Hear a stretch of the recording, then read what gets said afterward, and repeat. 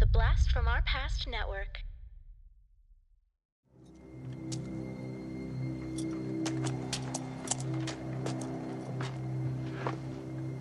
Do not use it until you need it.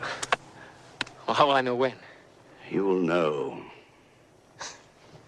You lead me to the Black Fortress, I'll use it soon enough. It will not be so easy.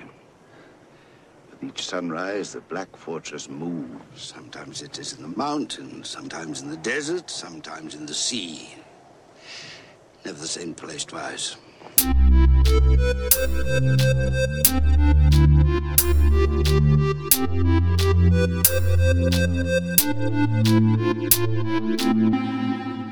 Talking Back. Hey everybody, welcome to Talking Back, the podcast where we like to chat about past achievements in movies, comics, video games, and more. I'm your host Tim, and with me today is co-host Dean. Hey Tim, I don't have any catchy line. Oh, thank goodness. Yeah.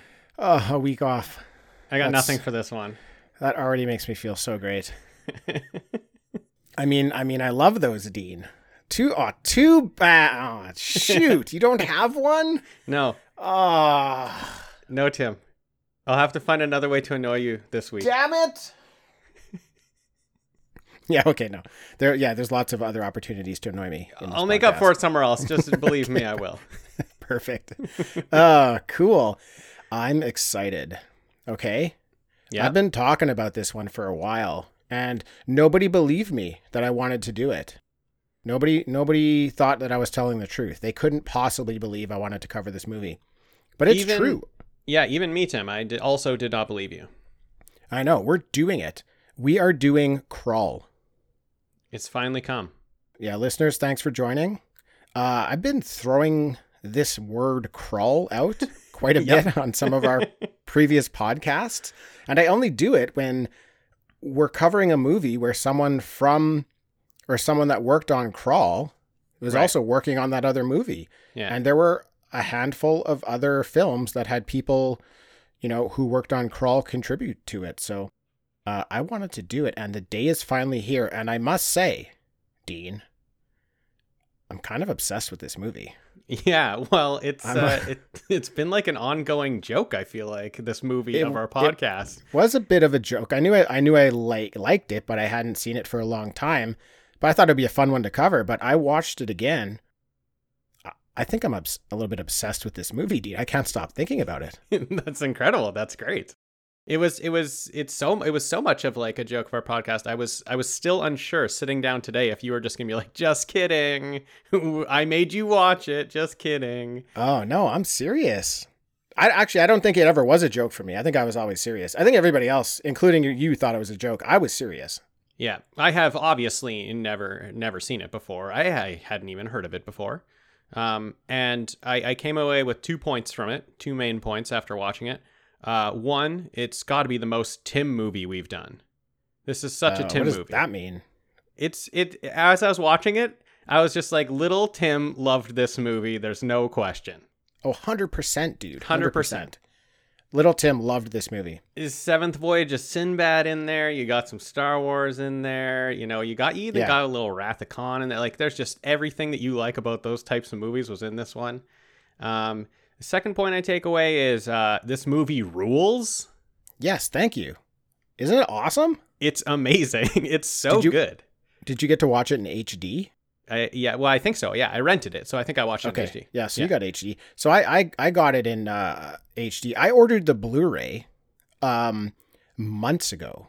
Nice. This was one of those purchases where you can't get it from like a major distributor, so you're just ordering from some dude's like Blu-ray shop in the middle of nowhere, and it took like 3 months for it to get shipped here. Right. And it was just like one day that Blu-ray is going to show up, and it showed up, Dean. And I let you know we're going to cover this. And so, yeah, this is my first time seeing it in Blu-ray. And wow, it was actually a really good transfer. Dude, it looks great. It does look great. Okay, let's get right into it. Let's do it, man. It's so good. I can understand that if people don't like it and they think it's a joke, but it's like legit so good. You should be obsessed with it. I'm obsessed with it now. And I knew you would like it. You recently recommended a comic book from, actually you gave it to me for my birthday. Yeah. 7 to Eternity from our dude Rick the Writer Remender. And I started reading that recently and I was like, oh, this is one of your favorites too, you said. And I was reading it. I'm like, oh, if Dean likes this, he's going to like Krull, because it's like, it's this fantasy banger that, of both of them are fantasy bangers. So, all right. Released in 1983 with an estimated budget of $47 million. This movie grosses $17 million. Oh no. Oh Boom. no. Budget doubled. Budget doubled. No, yeah. Budget. Whoops. Oh boy. Budget at least doubled. Whoops. Budget doubled. Hey, That's it the bad. looks- That's the bad. It looks great. It looks great. You can't win them all. Every single cent is on the screen. Oh, yeah, definitely. Now, it's directed by Peter Yates, who has not done very much. I only recognize him from the Steve McQueen film Bullet and from Tom Selleck's An Innocent Man. Oh yeah. There's only a few other movies, but I didn't recognize them. Yeah, I recognize that Bullet poster when I looked him up. Yeah, for sure. Written by Stanford Sherman, who has also not done very much. The only thing I recognized him from was writing 15 episodes of the Batman 66 TV series. Cool. Yeah, exactly. Cool. You see that and you know you're going to have a little bit of fun in this movie. Oh yeah, you know the fun's coming. Now, music is from our buddy from last week, Mr. James Horner. And we know him from Star Trek II, The Wrath of Khan, and Star Trek III, The Search for Spock. Now, interesting fact about this music, which is excellent, by the way. Holy smokes. Yeah. It might be his best out of those 3 movies. Yeah, it's awesome. Now, some of the pieces of music he created for this movie would later be reused in Aliens and The Rocketeer, Okay. which is neat. Yeah, I can see that. Yeah, there's so much different music in this movie. Like the tone varies so much with the music from scene to scene that I could see it like you could pluck something out of somewhere and it fits into another movie. You don't hear that very often of like music from one movie getting reused in another movie. But I feel like I've noticed that before. It was our Judgment Night episode. There was like a small, very short clip in the sewer where I swear they used a small clip of the Predator music. See, and I thought there was a small clip when they were in the RV that was from Back to the Future. Oh, cool. Yeah. Now, cinematography is by Peter Sushitsky. Now, he worked on Mars Attacks and The Empire Strikes Back. Cool. Dude, this cinematography in this movie is gorgeous. Yeah. It's nothing short of stunning. Mm-hmm. Okay, now, I just want to say a few things about this movie before we actually get into it. Okay. So, I want to say, sure, this movie has some holes, okay? Whatever. I accept it. I freely accept it willingly. But I would like everyone to keep in mind, this is a kid's fantasy movie. That's basically what this is. Like, this is in the same vein as The Neverending Story, like Willow, Legend, those types of movies, which all came after this one, by the way. Yeah. It's that fantasy movie for a kid. Now, when I saw this as a kid, this was my introduction to the fantasy genre. I didn't even know fantasy of any sort existed. This was my first entry into that. So my imagination, dude, was sent into overload with this movie. Yeah, blew your Right? little mind. It blew little Tim's mind. This movie is so full of big ideas and characters and beautiful scenery. Like, it just engulfed my imagination. So while there is a lot of critique for this movie, I think that some of those issues are actually positives for a child viewing this movie, right? Like, a kid doesn't really need a really smart plot with clever twists. Like, that's not what matters to a kid, right?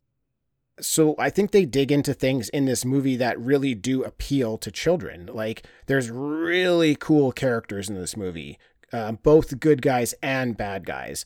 There's cool weapons, lots of different types of weapons. There's really like imaginative environments and locations. Some of them are scary, like quite scary. Some of them not. And like, the story couldn't be more linear than it is. It's just the basic essence of the story is this bad guy steals a girl and the good guy and his friends go to get her back. Yeah, that's good. I mean, of course there's things in here or that you can pick at it if you want. I don't even want to talk about them. I don't even want to talk about any of them. I didn't see this movie as a kid. I saw this movie as an adult. I am 34 and I watched this movie, and it is fun and it rules, and I'll watch it again and again. I loved it. I don't care about that other stuff. I like to watch a movie and just have fun. Like there are movies that are trying to say stuff and try to be deep, and I love those too, but this is not one of them, and I love this thing as well. Like I just love the adventure, the fun.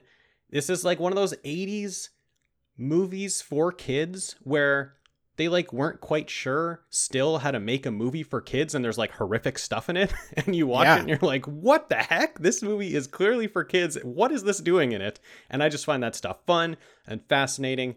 Great ride. Like, yeah, I don't even want to touch on anything that was a problem in this movie. No, me neither.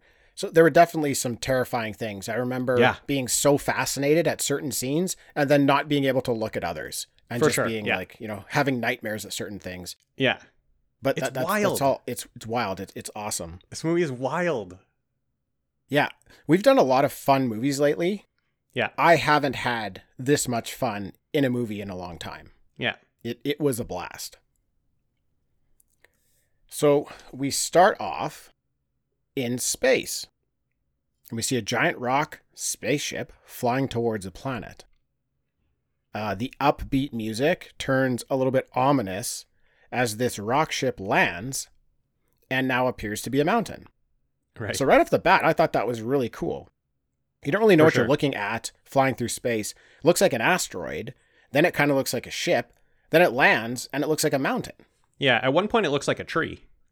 And then it starts looking more like a rock. Like I thought Yeah. it was like wooden at first, and I was like, is this some sort of like tree, giant tree flying through the air?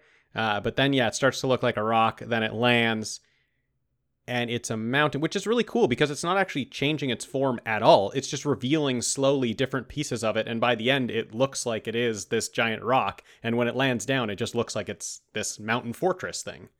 Mm-hmm. Now, the narrator tells us about an evil known as the Beast, with his slayers and his black fortress. And that's what we saw land, is the black fortress. Yeah. And he says, this narrator, the evil would eventually come to destroy their planet, which is named Krull. That's where the name of the movie comes from.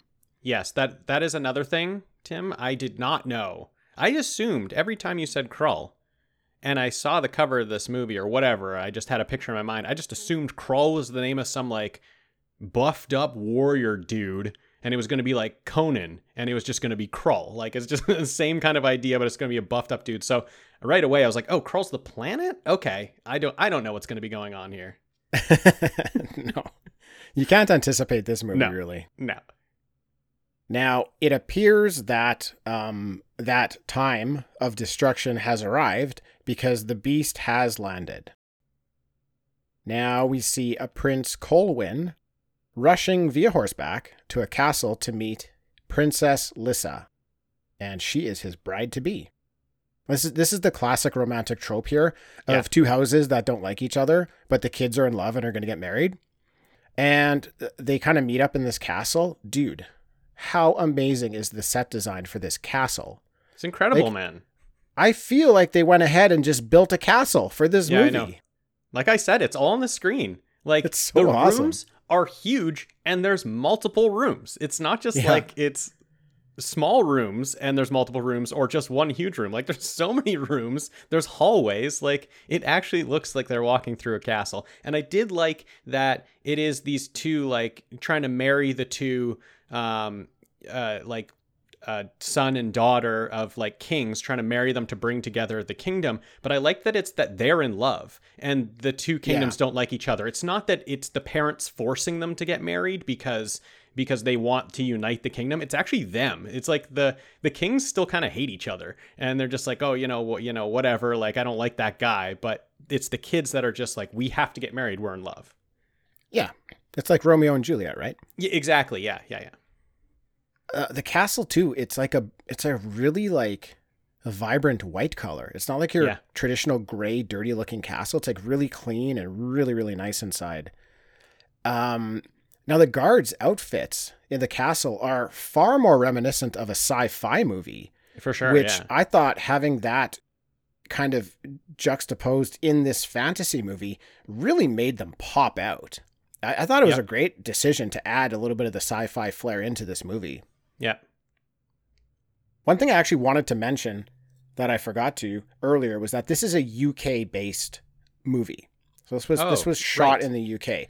Right. I think that's important because I feel like UK movies, especially from like the 80s, have a very unique feel to them. I Yeah. can't really put my finger on what it is. Maybe it's the scenery, maybe it's the locations they're being shot at, but there's something different about them. And this definitely had a bit of a different feel to it, which is one of the things I like about it. That's a really good point. I knew that, but I kind of forgot. Like UK director, a lot of UK cast, and I just kind of forgot about that. That's a good point. I love that feel of that 80s movie. So Colwyn and Lissa are ready to be married, and the ceremony is underway.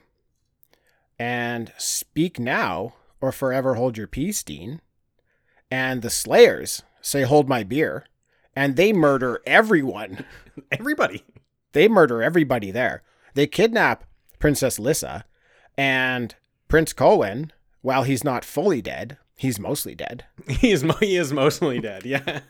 He was definitely mostly dead. He needed a Miracle Max pill to get back. Exactly. He was stabbed and left for dead. And everybody else was just certainly murdered, straight up murdered. You know what? It was totally unfair, though, because these Slayers have spears that shoot lasers. Yeah. And everyone on Krull, they just have swords or spears or something. They don't shoot lasers. No, but they kind of are lasers. They kind of have No. laser swords. No, I think what's happening is their sword is just hitting the Slayer's weapon, which is energy charged, and it's just making a bit and of it's a like a conducting. discharge. Yeah. I think okay. they all have normal swords. Yeah, which And these honestly, that effect might be in there to, just to like pop on the screen for to distract us while that is happening and get us excited. But man, did it work! Like every time totally. they slashed something, those sparks were flying. I was into it. I was like, sword versus laser gun, great. Yeah, it's cool. It's completely unfair though, because the Slayers are like way more formidable than the good guys. Like They can it's not attack even- from long it's not even- distance. It's not even close. Like the Slayers Yeah. just slaughtered. Slayers were way outnumbered and are just slaughtering everybody. Yeah, I mean that because they can stand back and shoot, and the other guys have to get close and stab like with their swords. It's just they especially in those big castle rooms. There's a lot of space there, so they have space to spread out and shoot everybody. Yeah, And they did. They killed everybody. Another thing that's cool too is you really can't tell if these Slayers are human or not. They're like human formed, and it looks like they're in full armor, but the armor's done a certain way that it could pass for organic. Yeah. So you don't right away, you don't even know what you're really dealing with. They're all black, like head to toe, all black. And it looks like they're wearing some sort of armor. So Tim, I still don't know what they are. yeah, I don't know what they are, but Which I know is they're amazing. not human. Yeah, with a lot of things that are going to happen, it's still amazing that I don't know what they are. Yeah. So a man comes to the castle and he helps heal Colwyn's injuries. His name is Ynir. And he's known as the Old One who lives in the Granite Mountains, but has come down because he's now needed. He says he can lead Colwyn to the Black Fortress, but they'll need help. Not just men, but the power of the glaive, which resides on the highest peak of the mountain. So Colwyn agrees to journey to the top of the mountain to get the glaive, which is this weapon. It's a very iconic weapon. If you know anything about, actually, you might even not know anything about Krull and still know this weapon if you see it. But they take a really long time showing him get to the top of this mountain with a lot of incredible shots. Yeah. Like they've got close-up shots of him climbing, and he's like legit climbing a mountain. Like I'm sure everything was safe and he wasn't too high up, but he's like looking for footings and places to grab, and he's making his way up. Then they'll pull back. Like it wasn't a helicopter shot, but almost looked like that. They're so far back, just having him climb up this mountain. And he was climbing for so long. It was just, I loved it. It was this great. awesome slowdown. Like it really made you feel like he really took a journey to get to the top of this mountain. For sure. Have you seen Free Solo?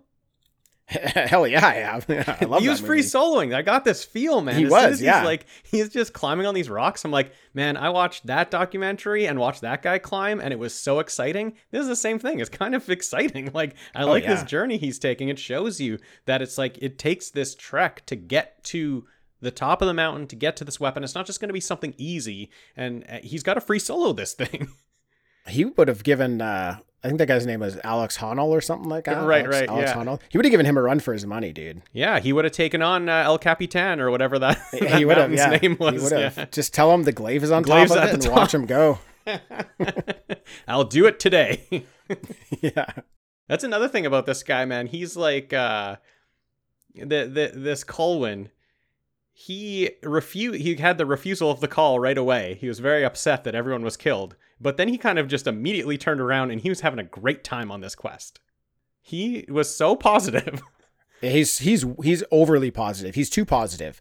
This Yeah. is like, if you want to pick away at stuff, this is easily something you could critique. It's like, No. his acting performance is terrible. He's just always so chipper, so like he's speaking so fast, but it's fun. It's fun. He's awesome. It's great. There's enough characters that are going to have emotional issues coming up later. We don't need him to have it. He's our hero. He's our blonde-headed hero. Just be chipper the whole time. Great. Yeah, he's great. He was in several episodes of Star Trek Deep Space Nine. He actually had like a very cool reoccurring role. Nice. And I like knew him from that, but I didn't realize these were the same guys. So I was very, very interested when I read that was the same guy, because they look very different. It was obviously like, 25 years later that, he played on Deep Space Nine, but it was Right. very cool. Right. So Colwyn gets to the top of the mountain. He goes into a cave, finds a stream of lava, puts his hand in, Right and in there. pulls right in there and pulls out the glaive. Now, what the glaive is this really nice, ornate, like 5-pronged throwing star, I'd say, Yeah. but it's like a lot larger than a small throwing star. Right. And it's got spikes that come out the end. We learn here that it's not going to be easy to find the Black Fortress because every sunrise, the castle changes positions. I love this idea. How great is that?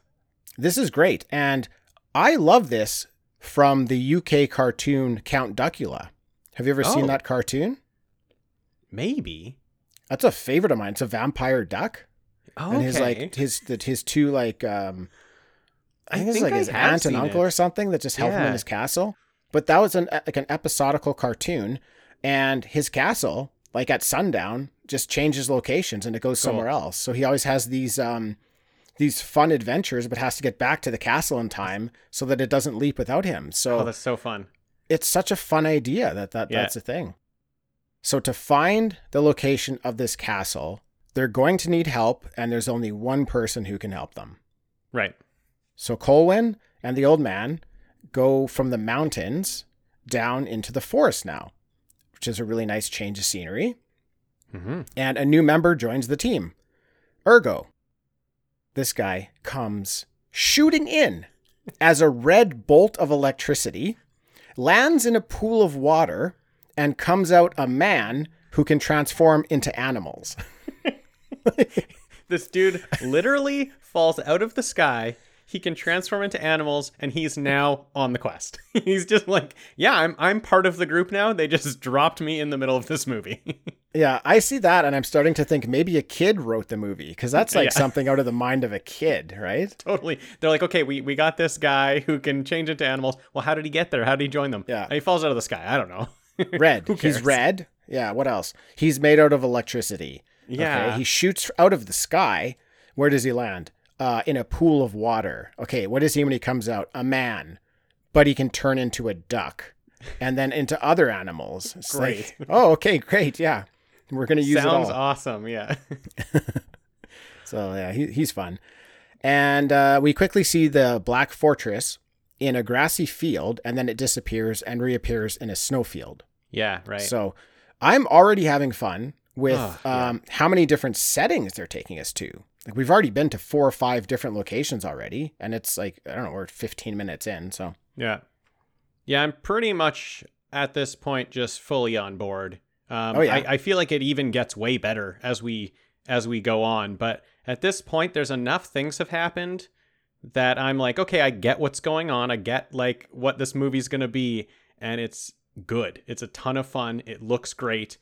We're changing scenery. Like even just seeing the fortress change from like a grassy location to a snowy location. Like it's just like, okay, there's a lot going on visually for me in this movie. Yeah, I think that's cool that they show it go from two very distinct places, because I think they want you to feel like it has traveled a great distance. Like that's how hard it is to pin this thing down, is that it can travel from like one side of the planet to the other side of the planet every day. And how do you catch up to something like that, right? Yeah, you there's no way to actually find this thing. So it gets you invested as you're watching to be like, yeah, I guess I got to find this person they're trying to find. If he's the only person that can help them, they got to find this guy. So the three of them are quickly attacked by a group of robbers, including the one and only Liam Neeson. Yeah, man. How excited were you to see Liam Neeson pop up? I was so excited. And Tim, I was even more excited because Robbie Coltrane is also part of this group, and he plays Hagrid in Harry Potter. So we got Qui-Gon Jinn and Hagrid in a group together. I was so pumped. Nice. Yeah, I'm not a big Harry Potter fan, so I didn't pull that one out. But now that you say it, I do recognize that, yeah. And there's another guy in that group too, like another very well-known actor who, if you see his face, you'd recognize him. I don't know his name. He's like more of like a B guy, like in the B stuff. He's supporting not roles, but he's not Pete Postlethwaite, but he looks like him. I don't know that guy, right? What you just said. Okay, Pete Postlethwaite is Papa Plossel is. No, he's in he's in one of the Jurassic Park movies. I've seen one the and a one half. we watched. Yeah, I've seen one and a half Jurassic Park movies. Is he in that one? He might be in that. No, he's not in that one. No, Anyways. I mean I would ever recognize him if he was in Jurassic Park. Yeah. Colwyn convinces this group of robbers to actually join him. He's just that charismatic, right? He's like, why would you want to rob us when you can join us on our mission to free a princess? This was amazing. It's like his power to the people speech. And it worked. It was great. It somehow worked because he basically, this gang was like, we're not going to listen to no king. And then he's like, I'm the king. And they're like, you're the king? Okay, I guess we'll listen to you. And that was basically how it went. Yeah. And there's like it was like a younger boy was like, I'm with you. And then all the older guys are like, what? Why are you with him? And they're like, oh, I guess if he's with them, I guess we should be with them too. So yeah, we're with you. Yeah. Again, it doesn't even matter why. It's just fun. No, it doesn't. He got them on board. Great. We also see here, though, that these guys are being followed by a Cyclops. Oh, yeah. We love Cyclops. I think it's fair to say that you and I love Cyclops. Yeah. I never met a Cyclops I didn't like. Tim, that is true. Yeah. So the team is up to about 12 people now. We started off, with right. Not many, the old man and Colwyn, and we're up to 12 already. So it's a lot of fun. It's getting fun. Now, the old man, he says they have an ancient hatred for the Slayers. Their ancestors, the Cyclops ancestors, used to have 2 eyes, and they made a deal with the beast. They gave up one of their eyes for the power to see into the future. And he tricked them, and the only future they can see into is the moment they're going to die. That is incredible lore. So good. Right there. I don't know if that's like actual Cyclops lore. I don't think so. I think that was made for this movie. Yeah. That's so fascinating. What a cool idea and a terrible fate to lose an eye, and then you can only see into the future of when you're going to die. That exact moment. So you're just like living your life knowing the exact moment you die. Yeah, it's so cool that we are shown a character, and we've shown him like a bit before he joins the team. So we've been shown the character, he joins the team, then we get to learn this quick but just like tragic backstory of him and his whole people and why they have one eye. And it's such great fantasy world building to build that lore just so quickly. And it's just so tragic, man. Just that He can see the future, but only his own death. My goodness! Right away, he's got the sad vote for me. Like I'm on this guy's side immediately. And he's got like ultimate hatred for the Slayers. Yeah. And we learn he's super powerful. He's like probably the toughest guy on the team. And he's like a scholar. He's like just this like, he's a well-spoken, like down to earth guy. He's like very philosophical about things. Like, he's just an all around cool character. Yeah. Dude can launch a spear. Oh my goodness. Can that guy throw a spear? He's pretty huge. Like he's pretty tall. Watch out. Olympics of 1983 in the javelin event, because Cyclops is coming at you. For sure. Guy can hurl a jav. What's the short term for a javelin? A jav? Yeah, guy can hurl a jav, man. You never seen a jav toss, and he's got a 3-pronged jav, which makes it look even cooler. Yeah, especially if you stuck a Slayer at the end of the field, man. You stick a Slayer way at the end of the field, he's going to hit that Slayer as far, but you just put that Slayer past the person in first, and he's going to hit him right in the chest. Yeah, he will.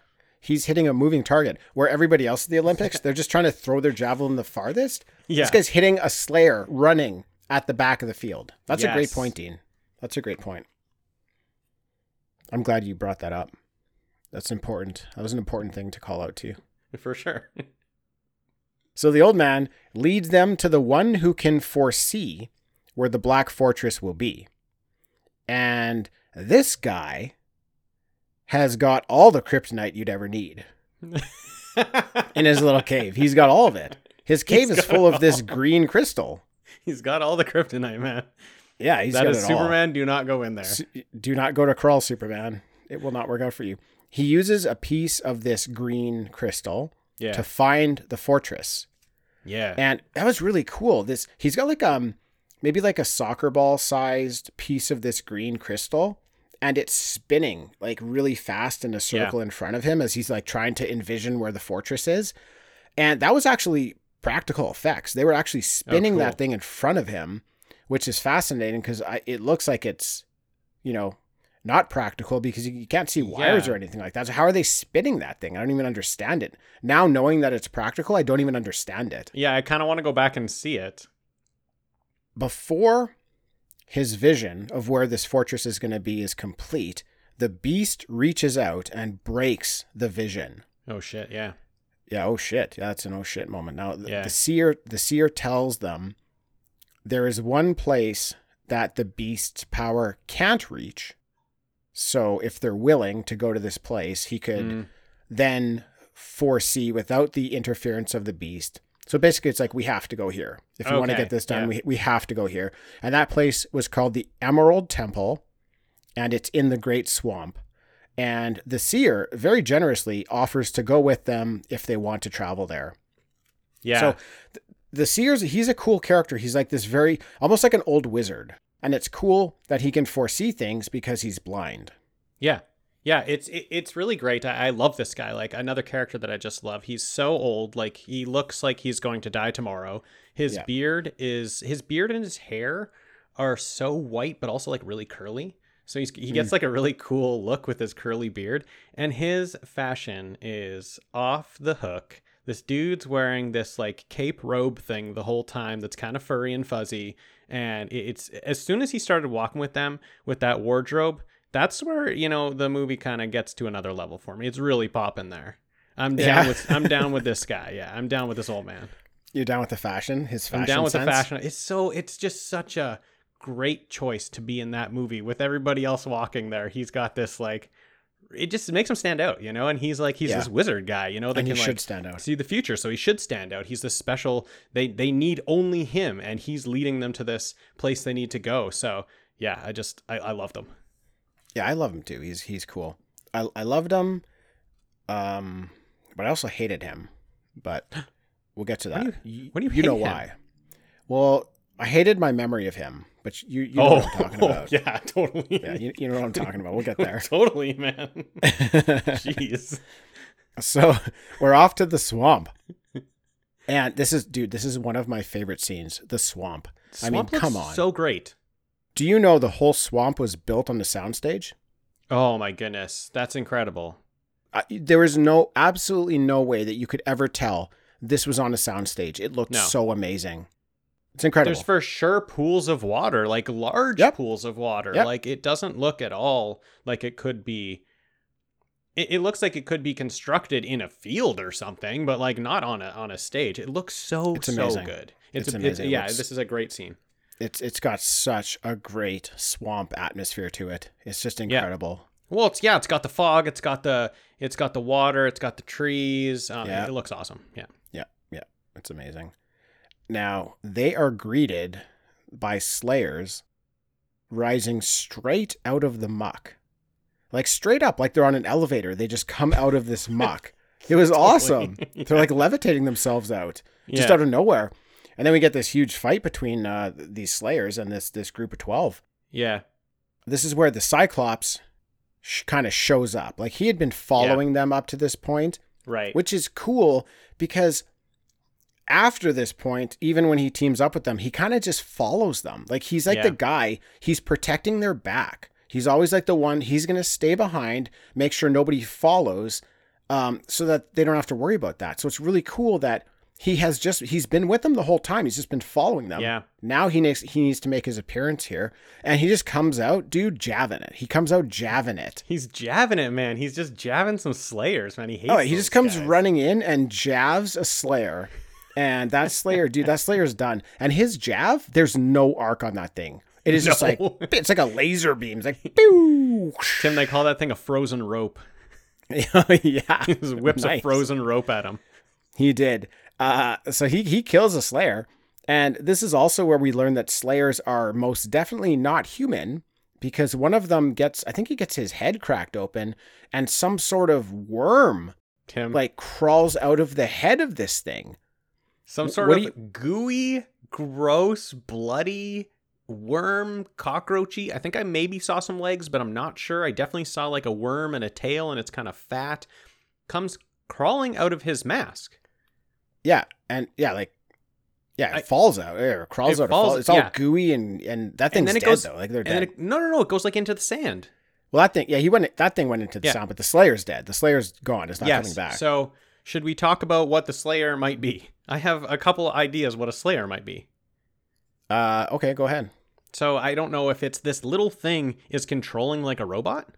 That's what I would think. Okay, so like this little gooey thing that comes out, this worm thing, is actually in the helmet controlling the whole body.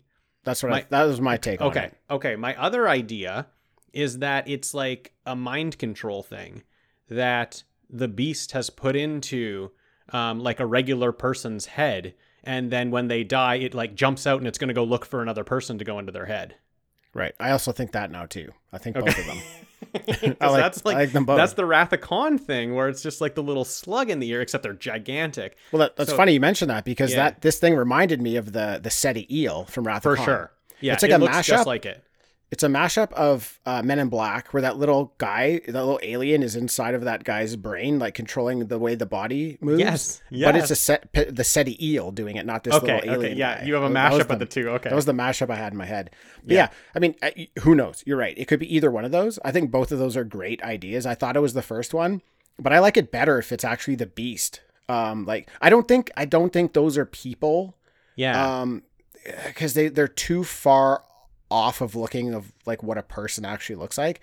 Very possible though, but that's why I kind of lean towards maybe the first one. Like maybe he's constructed these, I don't know, these warriors, and he can move them and control them with this, whatever this worm thing is that's like this hive mind type creature or something that he can control. But here's the thing. This is what I love about this movie is they don't explain anything. Nope. None of this stuff gets explained for any of the characters.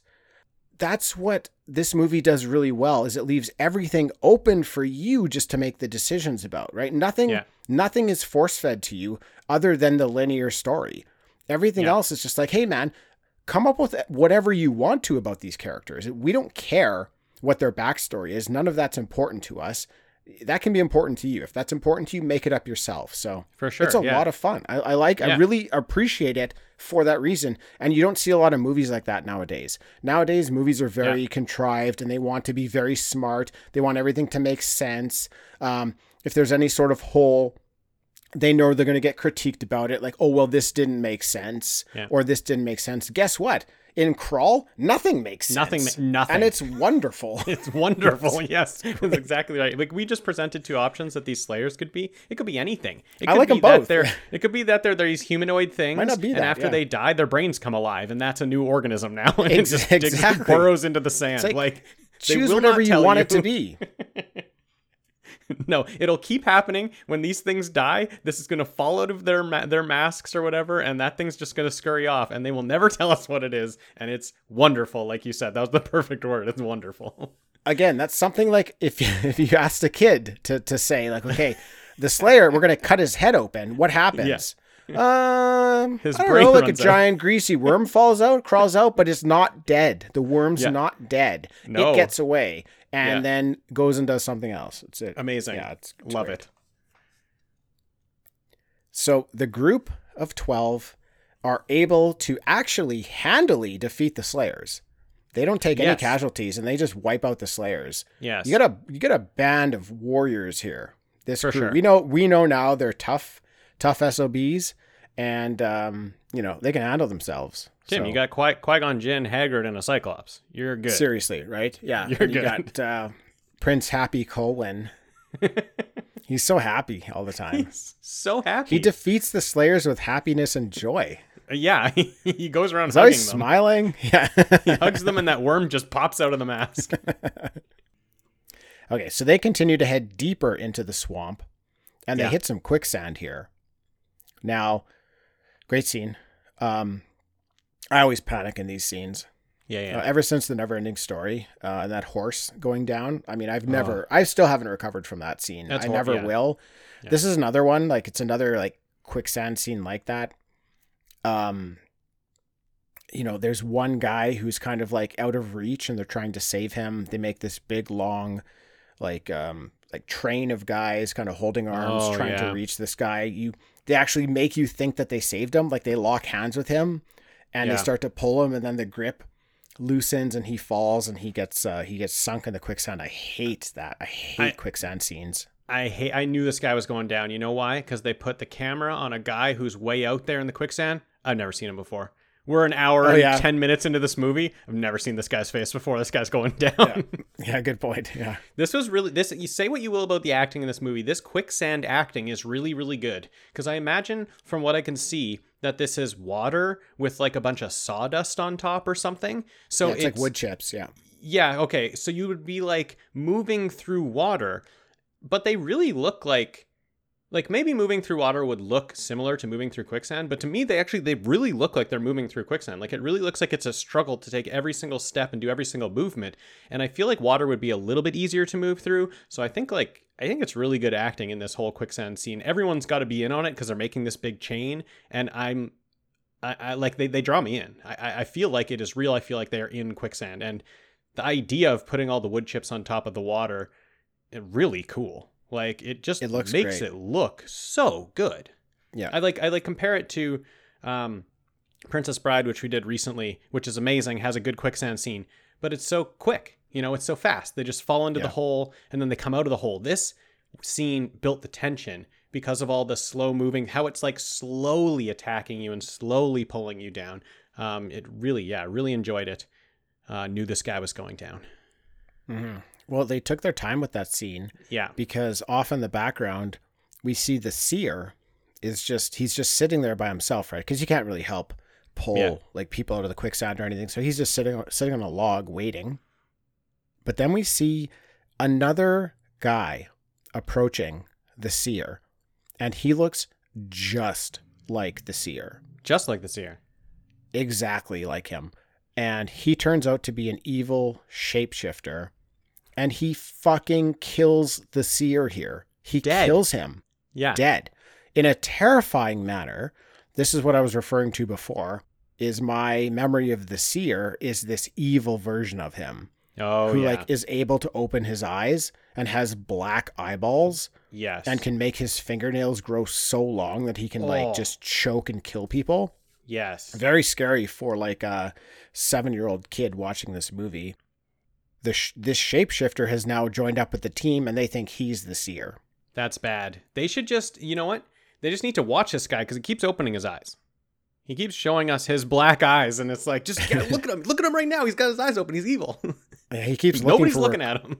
He keeps looking for where Colwyn is. He wants to kill him. Yeah, he has to keep peeking to see if he's changed places. Well, so that's actually the interesting thing. Yeah, he has to pretend like he has his eyes closed, but he has to keep peeking because he wants. Yeah, he actually can. He actually can see, but he can't like foresee. Yeah, he can't foresee.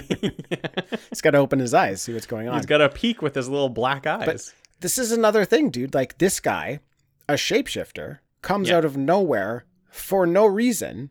Never been told that that's something in this world. Just a great part in the movie where like it causes a lot of drama, but we don't have to ask questions of like, where did this guy come from? No. Why is he after them? Why was he there? Who cares? We put it together. It's super cool that the guy we need the most, the seer, is now dead, and he's being dead. Impersonated by another guy who they think is part of the team and is trying to kill Colwyn. It's incredible. Now, the Cyclops, because of the character he has stayed back at the swamp while the team moves on because he wants to make sure no one's following. This is what he does. Yeah. He like covers their backs. He's a good dude. Now, after a while of being there, he notices that the quicksand spits out the body of the dead seer. Ah.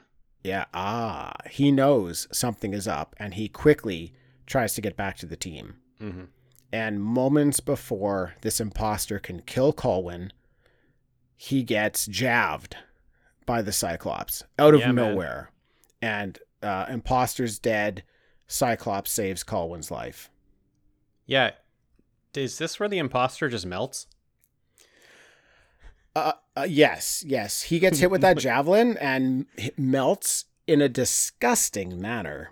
like this is one of the points where it's like, okay, this is a kid's movie, but this old man just melted in front of my face. Like I'm talking about like RoboCop melting. I'm talking about R-rated melting face in front of you. That's a good point. This was an R-rated disgusting melting. Yeah.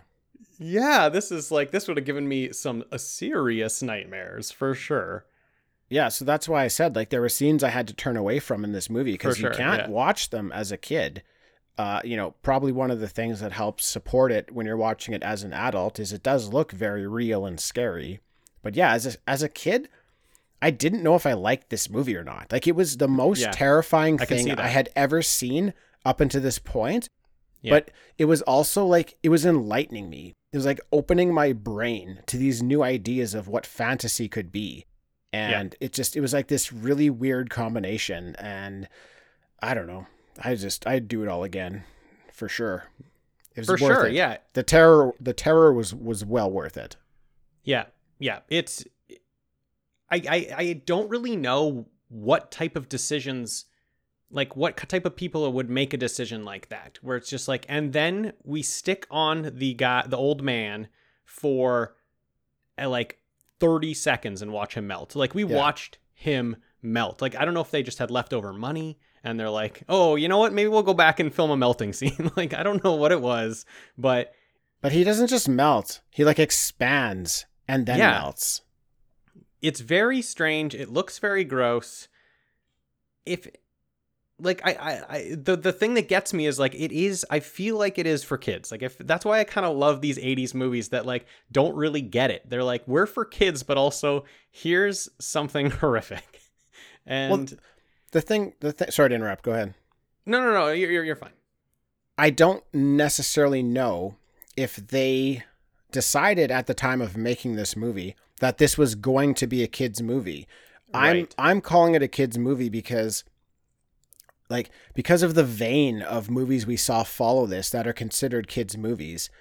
That's why I call it a kids movie. They were probably trying to make a serious movie at the time, but nowadays you look at something like that.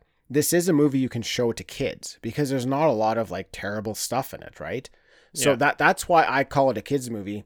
I don't know if that was their intent. I feel like Cronenberg loves that scene. That was some Cronenberg body horror right there. Yeah. Same with Jean Genet. Yes, His name's Tim. He probably Genet loves that scene. from Alien Resurrection. Yeah, he probably Yeah. probably ate that scene Anyways, up. that thing stood out to me. That scene stood out, and in a wonderful way. I'm just going to use that word now for the rest of the podcast. In a wonderful way, it stood out to me. Yeah, totally. Old man's face just expanding and melting. It's really well done, but you know what? He deserved it too. You kind of want to see that. Well, that's you want the to thing. you want to Yeah. see him get it in the worst way, right? Yeah, he killed my dude. Yeah. Well, he killed our dude. He killed Seer. Yeah, We're in this- I know. I just we're in mean this like because we together, weren't man. watching it together. When I know. was watching it, I'm like, this guy killed my dude. Yeah, fuck him, melt. Yeah, you liked the seer. You liked his outfit. Yeah, I love that dude's cape, man. He foresee the fashion, He the fashion of the foresee future, and he's like, I'm just gonna wear it now. Gonna wear it now, You dude. nailed it. Okay. He's like, don't worry about it. They'll be wearing it in 50 years. Yeah, exactly. In 50 years, you guys are gonna look back at this and you'll be embarrassed because I'm Yeah. in style. You'll be embarrassed. Oh man, miss that guy. Yeah, I know. He's dead. He's long dead. He's so dead. Okay, with the seer dead though, the old man says there might be one other who could help. And they must try. They have to. There's no Yeah. other choice. You got to try. You got to keep going. Don't give up. You have to try. You have Can't to give try. up. No. The person they need to find is called the Widow of the Web. So Yeah. I'm already intrigued with that. The Widow of the Web. I'm Amazing. super intrigued already. And this guy, what's this guy's name? Yeah, Ynir. Ynir? I'm calling him the old man. Because old man, yeah, okay, Ynir so is such a the- weird name. the old man before said that there was only one person they could go to, and that was the seer. So Right. now he's like, okay, there is another, and this person's called Widow of the Web. Immediately, I'm like, they've had sex. Oh, you immediately Right went to away, I'm that? like, this is an old flame that he didn't want to go see. That is what's happening here because he said there was only one person, and now all of a sudden there's another. Right, This right. is seriously the last resort, and he didn't want to have to face her. Right. Well, you'd be correct about that. Then I was Dean, on, because yeah, That's I had exactly this one. that's exactly what this is about. He says that she will kill most, but she might not kill him because he knows her true name. Fucking great, man. Very That's cool. a moment Very I cool just that's a stuff. moment I love. I read Yeah. a lot of fantasy novels. That's where I really like fantasy and like comics. I don't really watch a ton of fantasy movies, but I love it in comics. I love it in books. And this type of thing is it's such a cool idea. It's something that I get really excited about when it's like she will kill anybody, but if you know her name, if you can speak her name, then you kind of get that pass. Love it. Yeah. He's got like the upper hand on a very Yes. powerful character for a By very knowing simple their name. Reason. Yes. Right? That, But also yes, in Tim, in that's this great. case, Yeah. it's in this case because they have history together, right? Yeah. So he's like, I'm the only person who knows her name. So if I say her name, she will immediately know who I am because of that. So Yeah, Very I think cool. you just broke it down though. That I've never understood that before. That it's when someone gets the upper hand over someone very very powerful for a very simple reason. It's just so cool. You know, it just shows you that what this person knows or what this person can do. This very simple thing. It's very cool. It's just like exposing a weakness or something like that. It's awesome. right. So at this point, they've done a few of these scenes. I haven't really been touching on them, but there's a bunch of scenes with Lissa, who has been captured by the beast, and she's in the Black Fortress, and she's trying to find a way out. She keeps like running to different parts of the fortress looking for a way out, and there is no way out. She's trapped. These scenes, they never really made much sense to me as a kid, and they still don't make sense to me now. I didn't understand really what this was all about. Like I understand what they're trying to do with this whole Beast and Lissa dynamic. Like the Beast is trying to marry her. The idea is that like if she'll accept his proposal, then he'll allow everybody on Krull to survive. He just wants her to like be his bride. But I never really liked just the way that they were filming these scenes, and kind of how they're probably like 3 or 4 different scenarios where they just show her running through the fortress. I didn't need any of this. Yeah. Here's why I dig it. This is what I noticed when it was happening. All these scenes with her running around, they look like she's in body parts. It looks like she's in an eye. It looks like she's in a hand. It looks like she's in a mouth. None of the inside of this castle looks like the outside. Like, it doesn't look like when you look at that castle from the outside that's what it would look like on the inside. So it kind of tells me that something like extremely magical is going on inside those walls. It just looks like plain rock on the outside, but inside she's running around in, like, to me it's almost like the beast is the castle. Like, he's so powerful that he is the castle, and the castle is an extension of him, and that's why when she's can't find her way out of places, she's like in his hand, or she can't find her way out of places and she's in his mouth or whatever. Like, that's what I kind of took from it, and so I thought it was kind of cool. Okay, that's cool. Yeah, I also noticed it was a really neat thing where the Slayers all throughout the movie are black, but later in the movie when you get into the castle, into the fortress, they're all white. They're all white, yeah. So I actually like your magical call there, because that was something I just noticed that I thought was really neat. I almost pictured them as like the higher up, like the higher ranked Slayers are like the ones guarding the castle. Like, you know what, a Star Wars, like if you've got the red outfit, you're like way more powerful than somebody in the white. So I just thought it was something like that. But yeah, that's cool. I like that. I like that take on it. So the old man has found the Widow of the Web, and she appears to be in a small iridescent chamber in the middle of a giant cave. And her chamber is just in the middle, suspended by webs. And she does not want the old man there, but he starts climbing on the webs anyways. And a giant spider comes out of the cave to try to get him. Great. And he calls out her true name, Lissa. Right. And we're at this point, Tim, I'm like, what? Lissa's the name of, like, the princess. That's Princess Lissa's name. So, I got a real cool thing to say about that, but oh, great. Let's get a little bit further ahead. Okay. So, because there's this scene, there's so much cool stuff in this scene that, oh man, this one slaps me across the face. It's so neat with like all the ideas they're playing with in this scene. Get out of here. Get out of town. I need to talk about the spider, but we can do the spider after the encounter. We can do the spider now. We just saw the spider for the first time. He's trying to kill the old man. So why don't you just tell us about the spider? Okay. What I really like about the spider is, first of all, he's stop motion. Looks great. I love stop motion. I just love it. Like, in any movie, stop motion kind of looks weird on the screen. It looks like it stands out, and for me, it's movie magic. Like, I just love that stuff. So spider looks great. Spider's kind of, he can kind of see through him. Like, he's kind of got clear skin. Yeah. And he is controlled, basically, we can get into it later, but he's basically controlled by like an hourglass, like sands of time. And he has an hourglass in his body. Like, you can kind of see there's an hourglass. Oh, I didn't see that. Yeah. You can kind of see there's an hourglass in his body with sands of time in it. That makes so much more sense. Yeah, he's this spider, this giant spider, stop motion spider, is controlled by an hourglass. Again, just let's throw as many ideas as we can, like, throw at this thing. It's such a small part, it's such a small scene, and they make sure that this spider is so fucking cool. Yeah.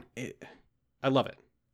Yeah, so the old man's climbing the web. He calls out her name, Lissa, and she says she'll give him a brief amount of time to get to her before the spider can kill him. Yes. So she turns over an hourglass, and as the sands are falling in the hourglass, the spider is frozen, and the old man is able to get to the Widow of the Web. So that's awesome. I knew that the hourglass clearly paused and affected the spider. I didn't know he had one in his body, or it had one in his body. So that's really neat. Now, as you spoiled before, because you're just picking up on all the stuff in the movie, it turns out the widow is the old man's wife, or used to be at least. She killed their only son out of rage for the old man leaving her, and her punishment was to be trapped in that chamber where she can have visions of the future but can never escape from the chamber. It's ridiculous. These ideas are just like amazing. incredible, just coming at you one after another. This interaction was amazing. The old man is just like, hey, I'm really sorry I left. It was for a really good reason. She's like, I was pregnant, you know? And he's like, wait, what? You were pregnant? She's like, yeah, I killed the baby because I was mad at you. I don't think she was pregnant. She didn't say that. I think they had a kid. They had a young kid. He knew that they had a kid. No, he didn't know. He didn't know they were going to have a kid. He did. He knew they had a kid. He went off to like fight a war. Oh, okay. And she's just like, I killed the kid because you... She was mad at him. Yeah. Oh my goodness. Yeah, she killed their young child. Now, the old man convinces her to tell him where the Black Fortress will be. Okay, now this is where I want to get into it a little bit. Yeah. There was something that was said early on by the narrator. It didn't make sense to me. And it was that this whole thing about the Black Beast coming down and their whole planet being destroyed, except the prophecy also said that there was a man, a woman, and a child that would stop it. Do you remember that? Yeah, definitely. When you watch the movie, there's no child. There's like Colwyn and there's Lissa, but there's no child. So somebody on the internet had the perfect breakdown of what is actually going on in this movie, and I'm not going to take credit for it myself, but this is what happens. The reason her name is Lissa, they're saying there's some sort of connection here between her and Princess Lissa. Now, whether Princess Lissa is a descendant or whether it's something else, these are the three that they're talking about in the prophecy, is the old man, the widow of the web, and their child that got killed. They're the ones who are necessary to get to the end. And the old man kind of lays it out for the widow of the web. He's like, look, I'm trying to save a girl named Lissa. She has your same name. We're out here trying to save her. And there's a young prince who was the same age that I was when we were together. And the widow of the web, through that, through just him saying how he loved her when they were younger, and that he's fighting for a cause right now, reminiscent of the cause they fought for. I think she's kind of the key in realizing okay, I have to do the right thing here. I have to help their cause out so that these other two, Colwyn and Lissa, can continue on. So the prophecy of the man, woman, and child is the old man, the widow of the web, and their the kid that she killed. I like that. Yeah. And maybe even when the kid was killed, maybe that's what kind of opens the door for the beast to feel more comfortable even coming and invading their planet. Because if there's a prophecy that he'll be defeated, I don't know, maybe he knows that and maybe he won't go there. But then maybe the kid dying, it's okay, it's open for me now. The thing is that they said when she killed that kid, right, her punishment was to be trapped in this chamber, but she could foretell the future, right? So without her killing that kid, she can't see the future, therefore wouldn't be able to help them in this position. True. Once the seer dies, they would have been screwed. But the widow of the web has the power because she killed her own kid, so she can now foresee the future as well. It's also why, like you said it before, it's why the old man didn't want to go to her, didn't mention her as an option. But this is where they're at, and it's that crew, the old man, widow, and the kid, that are the key to all this, not Colwyn and Lissa so much. So I really like that take on it because it really makes sense for these characters at this moment to be just the most impactful thing in the movie. That this scene carries so much weight because of that. Yeah, it's like you said, it is because of the kid that they can stop the beast, because Lissa wouldn't have that foresight without the kid. Without the kid, it's maybe not the kid who defeats No, beast. it's her punishment. It's her punishment that gets there. Yeah. That's awesome. I think that is for sure what's going on. I did think that prophecy thing was a little bit strange because there was no kid. And when we got to this point, I was reminded of it. Like, I did think about it. And then when she was like, oh, I killed the kid, I was like, okay, so I guess it's not that. I guess it's going to come back later. Exactly. Yeah. But going back to it, revisiting now, I'm on board with you, man. I think that is it. I think this is, it's these three. These three are the prophecy, the three in the prophecy for sure. Cool. Now, there's no way for the old man to get out of the cave, though, because the widow says she can only turn the hourglass one time. So she's turned it the first time to let him in, but she can't turn it again to let him out. And I was kind of wondering, like, well, is she only able to turn it one time? Is that it? And I think that's true. I think she can only turn it one time to stop the spider, because the other guys talked earlier about, when the old man mentioned the widow of the web, the other, like the robbers and stuff, they're like, oh, you don't want to go there. Like, nobody comes out of there. Anybody who goes in dies. So I think people go in there. She warns them. She's like, get out of here, which she did with the old man.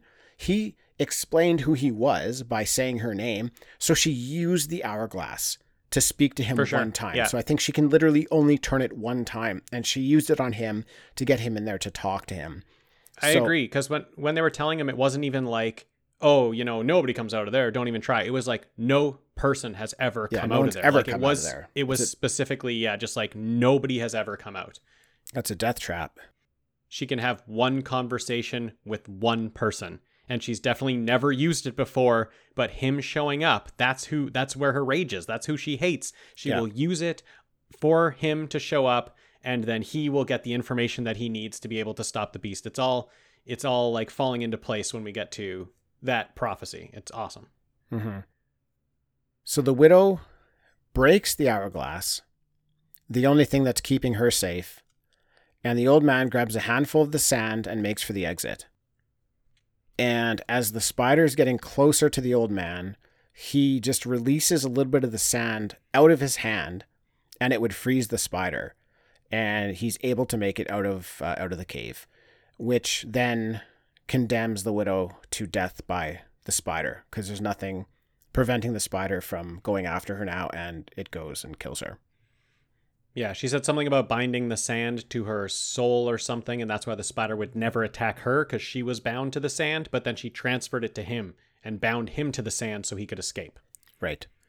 So the old man gets out of the cave, he's back to the team, and he lets them know the Black Fortress will appear at sunrise in the Iron Desert.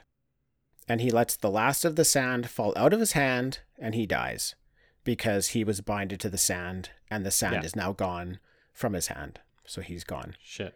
Man. Now, the Iron Desert is unfortunately 1,000 weeks away from where they are. It's not the best. It's a long time. How are you going to get there? It's going to be gone the next day. I know. I'll tell you how. The Cyclops suggests fire mares who are able to cover that type of distance in a single day. And these fire mares are cool as shit, dude. Of course, man. Just full on Clydesdales. Running, and like every step they take is a trail of fire.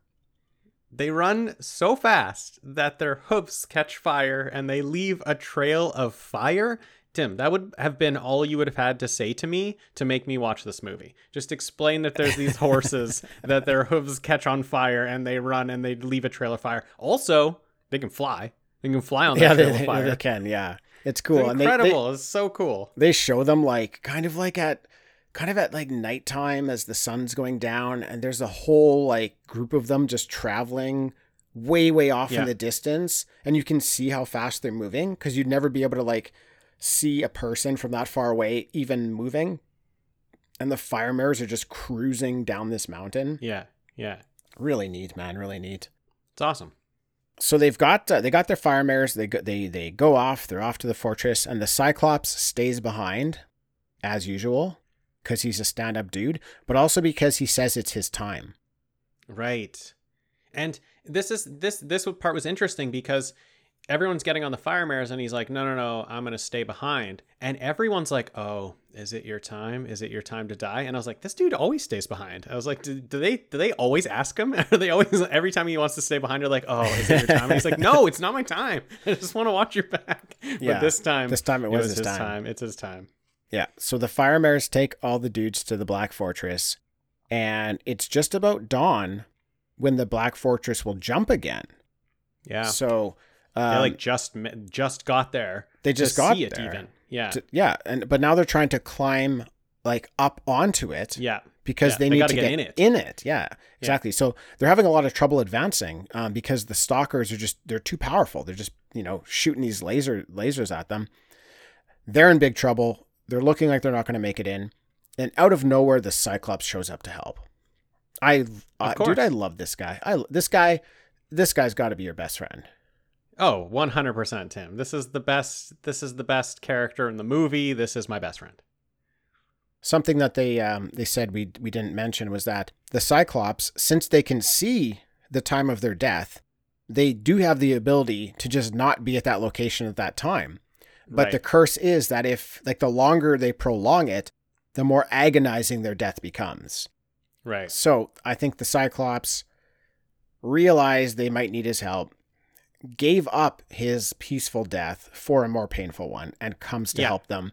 And help them he does, dude. This guy just climbs up where they are, no hesitation, leads the way. He's just like cutting through these slayers. Everybody starts to follow him, and he just gets them in. He holds open this secret stone door so everybody can get into the fortress, and then he gets crushed by the door. He can hold it no longer. He gets crushed. He's dead. I hate that part. I always hated that part. I'm so sad.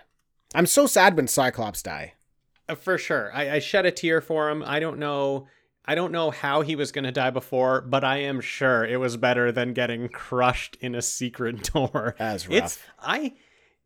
You like kind of know he's going to get crushed in this door. Like you just kind of feel it, but still every time they cut back to it like 5 or 6 times. And every time they cut back to it, I'm just like, oh, please make it out. Like, please sneak through. I would love it if you could sneak through this. And he just doesn't. He gets crushed.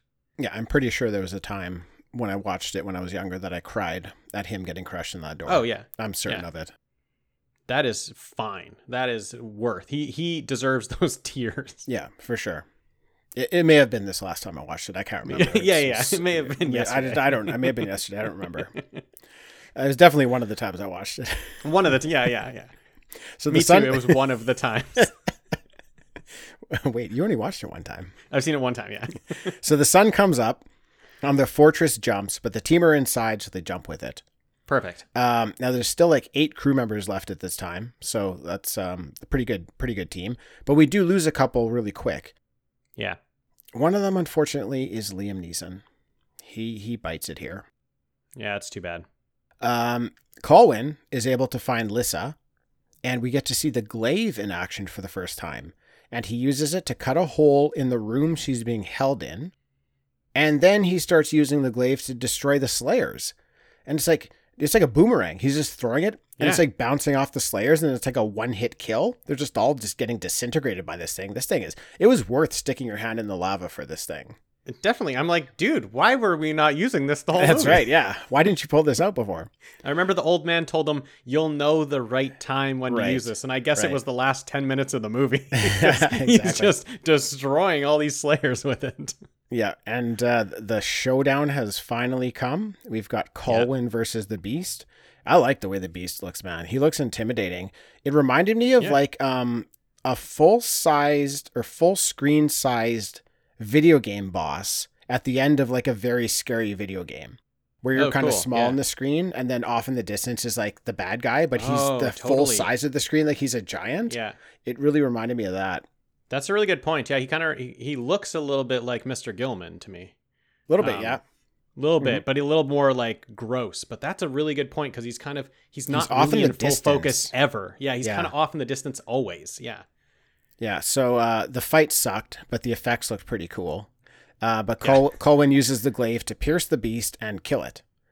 And Colwyn is trying to get the glaive back out of the Beast, but it's stuck. It's stuck. He can't call it out of the Beast. It won't come. So he goes to grab it, And we get this false ending where the beast isn't dead yet. He's still alive. But now he's got the glaive. What do you do now?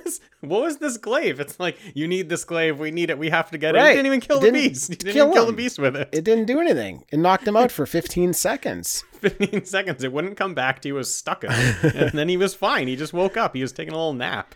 What more can you do here? You've done everything you can do, and this guy's it's not over, dead. Tim. It's done. It's over. Well, Beast wins. You know what they use, Dean? They use the power of cheesiness. And it's the two of them together, Colwyn and Lissa together, united, will be enough to destroy the beast. And that's what works. Colwyn is shooting fire out of his hand like a flamethrower. He turns it on the beast. The beast is set on fire and burns an agonizing death. And the end. Yeah, Tim, you call it the power of cheese. I call it the power of love. Oh yeah, that's bad. On Krull, on this planet, in this universe, if you get married, you get fire powers. Right. You can throw fireballs. I feel like this movie presents that only if you get married do you get to like basically get these fire powers that you can share with your wife. Like, I think they're kind of both. They just need, it was part of the ceremony. Like, it was part of their wedding ceremony, but they didn't quite finish it at the beginning of the movie. So they like hand over whatever this fire is at the end, and then he shoots fire out of his hand. He couldn't do it before. He hooks up with his girl, power of love, shooting fire, kill the beast. It's amazing, dude. It's amazing. I wouldn't call it amazing. It's amazing, dude. I totally understand that they set it up earlier in that ceremony. Like, yeah, one of the things she does is like he puts his hand in water or something like that. She puts her hand in and pulls out like a ball of fire, and she's holding this ball of fire. So I do like that they set it up early. I still don't know what happened though. Like, it's not like they went through with the ceremony at the end. They didn't like.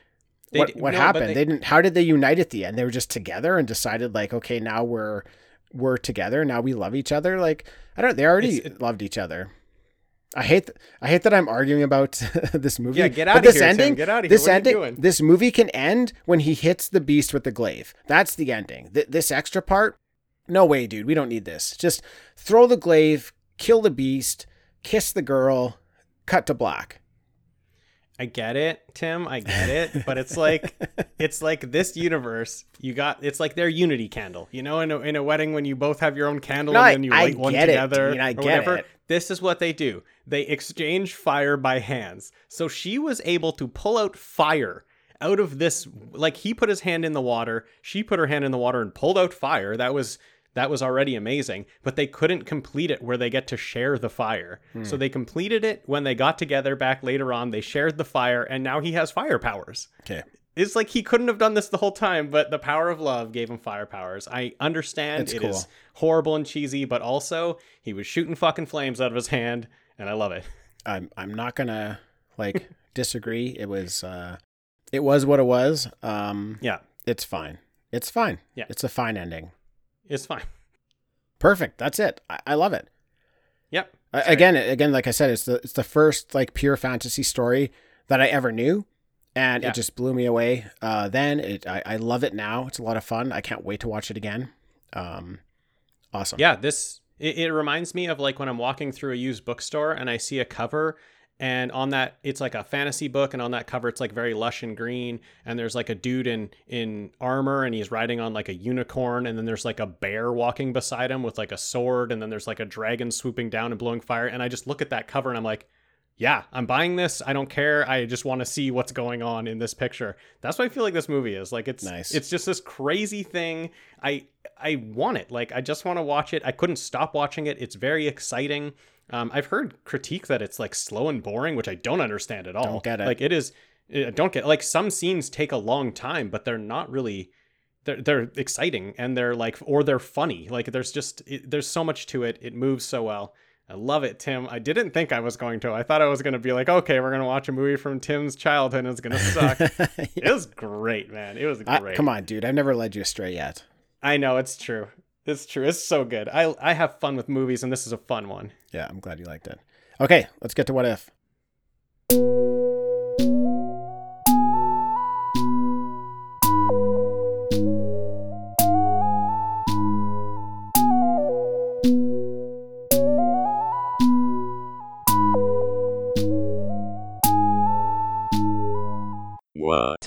If. Dean, in honor of this fantasy movie, Hmm. I went with a fantasy-driven question. Ooh, cool. Instead of playing the role of Keegan in this film, what if Liam Neeson played the role of Qui-Gon Jinn instead? What does this movie look like? Here's what this movie looks like. It's like almost exactly the same because it's just like Liam Neeson is more interesting because like Cyclops was kind of that guy. Like Cyclops was kind of the guy that could just handle business, and it was like a team of people and he could handle business. If Liam Neeson is Qui-Gon Jinn, you just have like another really good guy on your team. And that's like, they're still going to do the same things. It's going to be the same movie, but he's going to be able to take out some more Slayers than maybe this Liam Neeson was. Because this Liam Neeson didn't like leave a mark. Qui-Gon Jinn would have left the mark. I'm telling you what, I want to see it. I want to see, give Qui-Gon the glaive. That guy's going to be able to force pull that thing out of the beast. That's true. Yeah. Yeah. Well, yeah, there you go. That's yeah. Actually, it makes the ending better for me because Qui-Gon pulls the glaive out. Yeah. Colwyn throws it again and kills him the second time. Cuts his head off. Perfect. It fixes your ending. It fixes my ending, yeah. I would love it. I would also love Robbie Coltrane to be Hagrid. He could just whip out a wand at some point and just do some magic. It all fits. That's the thing about this movie. That would totally fit. All that if he stuff was would a work. Jedi Knight in this movie, that would totally fit. It would totally work. And you're right. He'd kind of just like be the same as he is. He wouldn't like overtly go on this killing rampage. He'd be this kind of like, He wouldn't steal the show. No, he'd be this like pulled back character who's just helping them along the way, maybe saving a few people along the way. But yeah, I like that you say that the movie just plays out the same way it does, because I think you're right. I think he might even die at the same spot he does at the end. Like that's very possible. It's just I love it. That's awesome. That's awesome. Yeah. But speaking of people who die, like there's nobody left at the end of this movie. Like there's like 5 people left on the screen. I feel like that's the only people left in this world. Yeah, maybe. We don't see anybody else. There's not a lot left. So many people die. Well, the Slayers just killed so many people. Exactly. Murderous rampage, but awesome. Okay, then let's get to our movie trivia. Okay, sounds good. It's your turn to go first for asking a movie question. Just something that you noticed in the movie that you think I might not pick up on. Okay, I've got 2 here. I'm gonna go with one of them. You have to go. Obviously, I'm gonna go with one. Obviously, I'm gonna go with one of them. But I think I've decided. I was gonna see how the conversation went, and I think I decided the way it went. Okay, so Ergo can transform into animals, like you said during this episode. Yes. Okay. Can you name 4 animals that he transformed into in this movie? Oh, that is a great question, because right off of the top of my head, I can name 3. Right off the top of my head. Okay. Wow. Okay. Well, let's just get those out of the way. He can turn into a duck. He turns into a puppy. Correct. He turns into a piglet. Correct. And then what else does he turn into? I feel like you got the hard one already. Well, that's your opinion, man. That's my opinion, yeah. The 3 that came to mind when I first thought of it were different. What else does he turn into? I honestly can't think of anything else he turns into. I don't know. It's just a few things going through my head. I'm thinking like horse, maybe, but I don't think he turned into a horse. I'm thinking like a chick, but I don't think so. Not like a chicken. Can't even imagine when he turned into this other thing. Okay, I'm going to start saying where it was. Okay. And I feel like you're going to get there before I get to the end.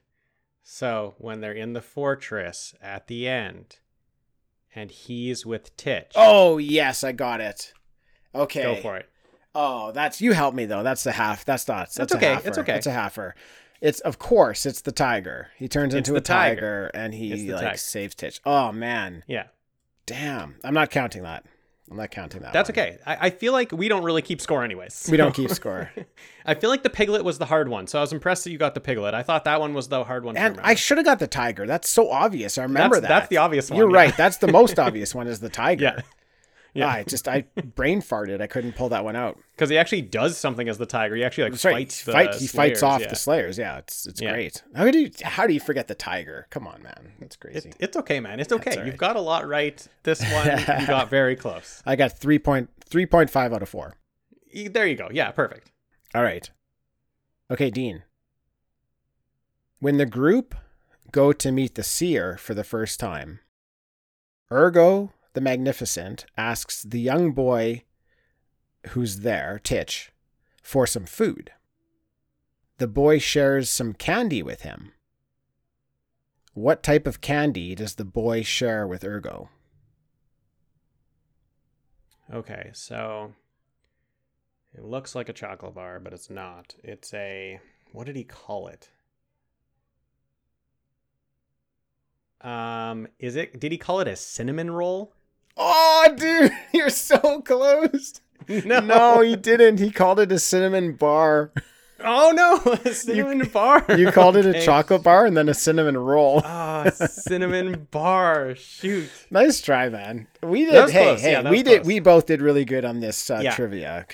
Hats off to both of us on this one. I was really happy getting that close because when I got to the end of this movie, I'm like, there's no way I'm going to be able to get anything right. I was just trying to pay attention to what was going on. I was just trying to stay up to Well, me beat too. with the Yeah, yeah. plot.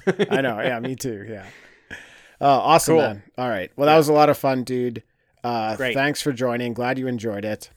Yeah, man. And thanks everybody for listening, and we'll catch you next time.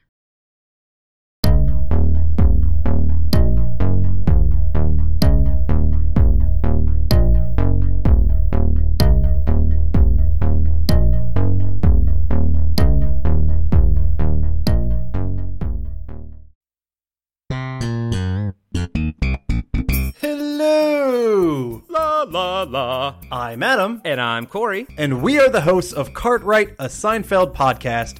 We are breaking down every single episode of Seinfeld as we watch it, reliving this amazing show. That's right, it's a trip down memory lane for all of us 90s kids out there. You can find Cartwright, a Seinfeld podcast on iTunes, Spotify, Podbean, and Patreon. La la la.